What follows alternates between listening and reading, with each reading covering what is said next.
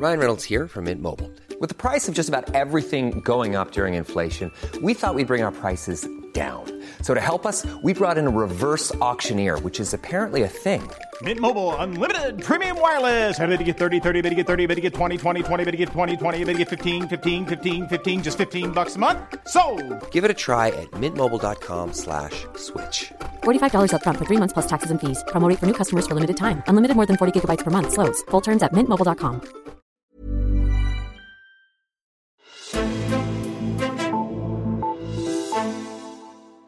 So welcome to my new Facebook page. This is going to be the place where we post everything we do here at the embassy, or not everything, almost everything we do here at the embassy, and what I'm doing as an ambassador. Just trying to give you a feel of how we work in the best interest of Denmark here in the United States.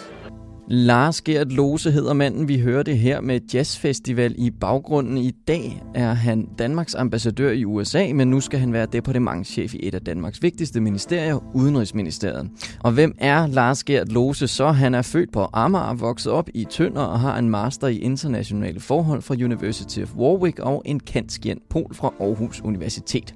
I 2015 blev han dansk ambassadør i USA, og for et år siden anlagde han en ret åben tilgang til det job. Han åbnede en Facebook-side, som vi hørte i begyndelsen, der skulle vise både danskere og amerikanere, hvad ambassaden i USA gik og lavede.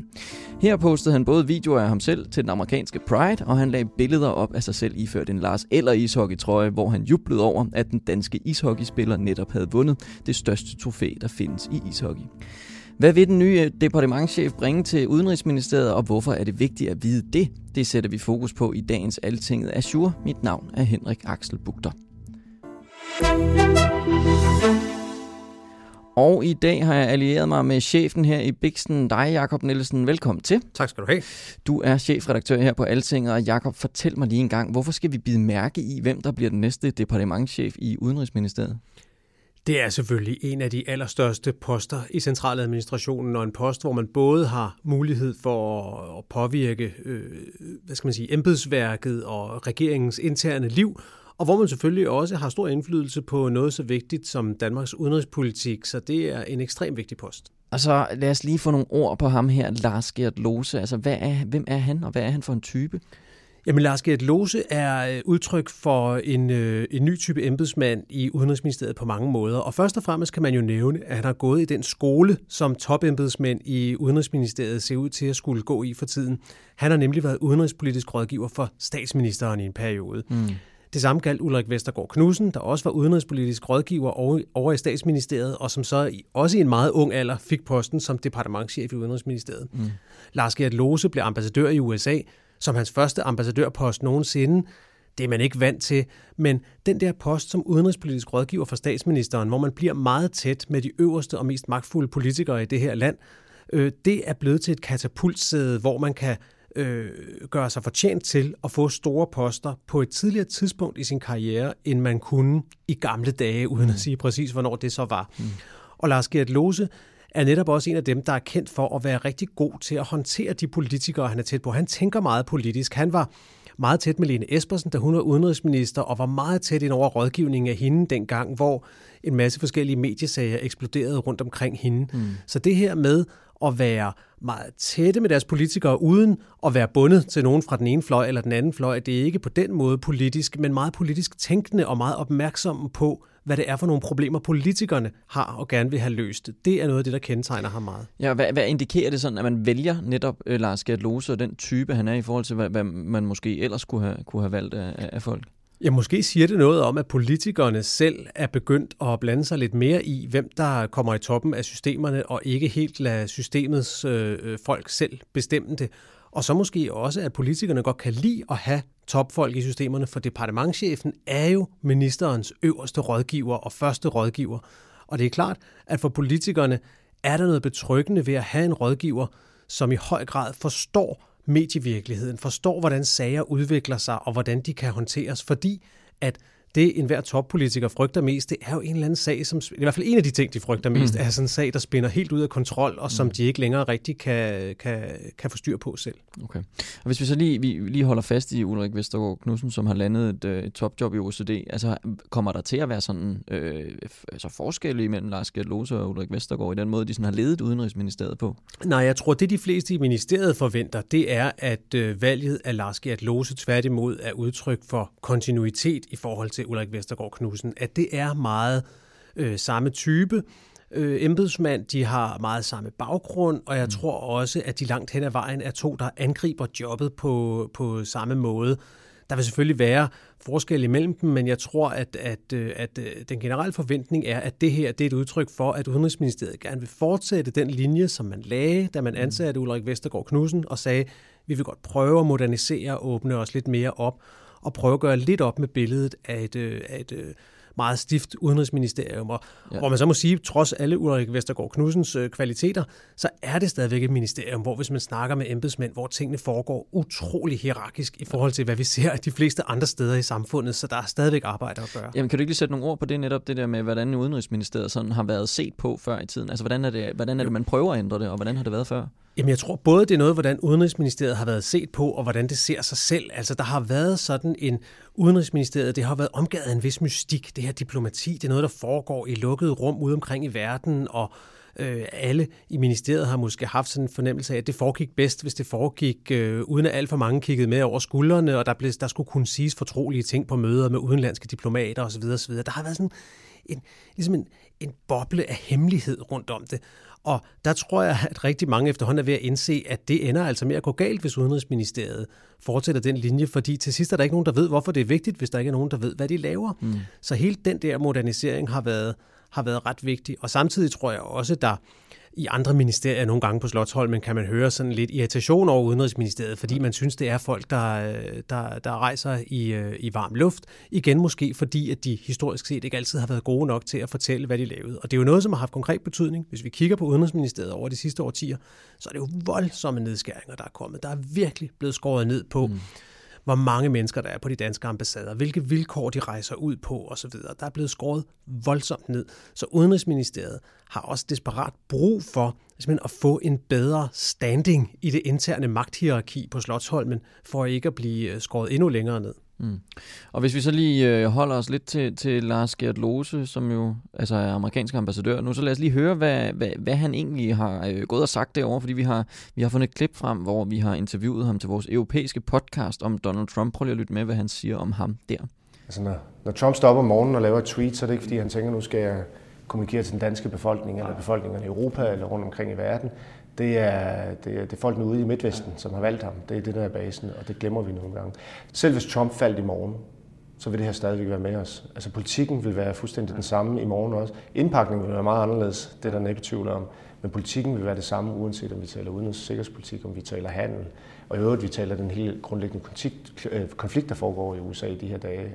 Ja, hele det interview, det kan man høre, hvis man finder Altinget Parlamentet nummer 20. Men Jakob, kan man bruge det til noget som ny departementschef i Udenrigsministeriet, at man har været sådan helt tæt på den her talk of the town, altså på at forsøge at navigere i Trumps USA? Ja, jeg tror, at det er en af de fordele, Lars Gert Lose har i forhold til sin forgænger, det er, at han kommer hjem med frisk erfaring ude fra en ambassade. Det er jo noget, som både kan bruges konkret, og som selvfølgelig også giver respekt i systemet, at manden har faktisk været derude og ved, hvad han taler om, når man for eksempel skal lave nye nedskæringer, eller skal fjerne en diplomat, der laver klassisk udenrigspolitik, og ansætte en, der skal lave handelsaftaler, i stedet for den slags, som man ser meget af lige nu. Så der er den del af det. Han vil selvfølgelig også have nogle konkrete kontakter i USA, som kan være rigtig meget værd for enhver udenrigsminister, at ambassadøren kender nogle gode folk i USA. Måske nok så meget også, han har gode kontakter på Christiansborg, fordi ambassaden i Washington er jo et af Christiansborg-politikernes allermest foretrukne udflugtsmål. De kommer næsten alle sammen forbi hen over sådan en folketingsperiode. Og derfor lærer en ambassadør i Washington også mange politikere rigtig godt at kende, fordi han er sådan en slags guide og rejseleder for dem, når de så kommer til Washington og skal rundt og møde vigtige folk derovre. Så det at være ambassadør i Washington er også en god måde at opretholde eller udvikle sin måde at navigere på i det politiske miljø. Og det er vigtigt for en topembedsmand at kunne navigere med politikerne, og det mestrer Lars Gert Lose i hvert fald. Okay. Hvis vi så lige til sidst kigger på noget af det, der venter ham som departementschef i Udenrigsministeriet, altså hvad er nogle af de centrale opgaver, som han står foran? Jamen, vi har været inde på det med nedskæringer. Ja. Det bliver en af hans helt centrale opgaver at finde ud af, om han på nogen som helst måde kan få stoppet det nedskæringsrate, der har kørt mod Udenrigsministeriet gennem længere tid. Og så er det klart, at hans gamle gebet USA, det er en kæmpestor ting, og det ved han bedre end nogen, og det kan man også mærke, når man taler med ham, at det er noget, der virkelig har præget ham efter hans år i USA. Hvordan hele det geopolitiske billede virkelig er ved at forandre sig på grund af det, der sker i USA, hvor Trump jo er en kæmpestor del af det, men der er jo også en helt understrøm. Og det er det, Lars Gert Lose var inde på i det klip, vi lige hørte, at det handler ikke kun om Donald Trump. Det er nogle tendenser, der har været undervejs i mange år, som ikke forsvinder, selv når Donald Trump forsvinder. Og det betyder, at Danmark skal til at orientere sig på en helt ny måde i verden, hvor USA ikke længere er automatisk nummer 1, hvor EU i langt højere grad, og nogle af vores store EU-nabolande måske i langt højere grad, bliver dem, vi i første omgang skal orientere os imod. Og det bliver en kæmpe opgave at få justeret den danske udenrigspolitik, og det er selvfølgelig politikerne, der skal gøre det, men her vil de jo have enormt meget brug for nogle diplomater, der forstår det og kan være med til at formulere det, og som også kan være med til at træffe de svære beslutninger, når der så kommer på et eller andet tidspunkt en anmodning fra USA, om Danmark vil sende F-16-fly til en konflikt, og vi måske for første gang i mange år skal sige, nej tak, vi har faktisk noget andet, vi hellere vil. Vi skal noget sammen med tyskerne i næste uge. Det bliver spændende at se, hvad Lars Gert Lose kommer til at gøre inde på Udenrigsministeriet. Tak fordi du kom forbi og gjorde os klogere på den her sag, Jakob Nielsen. Selv tak. Chefredaktør på Altinget. Men inden vi runder helt af, så har jeg fundet 3 historier fra Altinget frem til dig. Tysklands kansler Angela Merkel melder sig klar til at tage konsekvensen af flere dårlige valgresultater ved tyske delstatsvalg. Hun vil nemlig trække sig som formand for CDU og dermed lade CDU's medlemmer vælge en ny partiformand, når partiet samles til partikonference i december. Meldingen fra Merkel kommer i kølvandet på endnu et dårligt valgresultat for partiet ved søndagens valg i den tyske delstat Hessen. Partiet genvandt magten, men gik 11 procentpoint tilbage. For blot 2 uger siden led CSU, der er søsterparti til CDU, ligeledes et stort nederlag ved valget i delstaten Bayern. Merkel har blot siddet 1 år som kansler efter det seneste tyske forbundsvalg. Hun forbliver som kansler i Tyskland, men vil ikke genopstille i 2021. Angela Merkel har været kansler siden år 2005 og formand siden år 2000. Regeringen må droppe at få sin samlede plan for mere udenlandsk arbejdskraft igennem. Det står klart efter, at forhandlingerne med Folketingets øvrige partier er brudt sammen i dag mandag. Udlændinge- og integrationsminister Inger Støjberg udpeger Socialdemokraterne som årsag til sammenbruddet. Man skal bare være klar over, at når dansk erhvervsliv må sige nej til ordre, så kommer man jo også til indirekte at sige nej til at skabe ekstra danske arbejdspladser.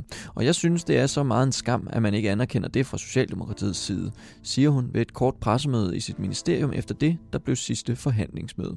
Socialdemokraternes arbejdsmarkedsordfører Mathias Tesfaye afviser, at S har blokeret for en aftale. Regeringen er kommet med 21 forslag, og vi ser positivt på de 15 af dem. Men regeringen insisterer på, at meget lavt uddannet asiatisk arbejdskraft skal kunne komme ind på det danske arbejdsmarked, og det vil S ikke være med til, sagde han ved pressemødet. Der er gået 50 dage siden svenskerne gik til stemmeurnerne, men det er stadig uvist, hvem der bliver Sveriges statsminister. Mandag morgen har Socialdemokraternes formand og fungerende statsminister Stefan Löfven opgivet at finde et flertal bag en regering ledet af ham. Det skriver svt.se. Jeg kommer ikke til at gå nærmere ind på, hvad der er blevet sagt i dag, men når det er sagt, så har jeg rapporteret til talsmanden i dag, at det ikke er muligt for mig at danne en regering, som kan tolereres af Riksdagen. Det sagde Stefan Löfven ved et pressemøde mandag.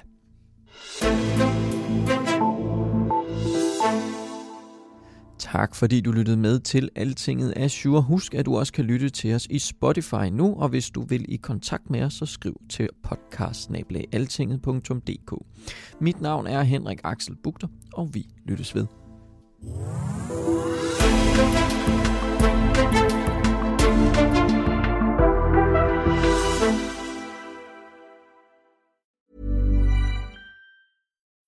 When you need mealtime inspiration, it's worth shopping Kroger, where you'll find over 30,000 mouth-watering choices that excite your inner foodie. And no matter what tasty choice you make, you'll enjoy our everyday low prices, plus extra ways to save, like digital coupons worth over $600 each week. You can also save up to $1 off per gallon at the pump with fuel points. More savings and more inspiring flavors make shopping Kroger worth it every time. Kroger, fresh for everyone. Fuel restrictions apply.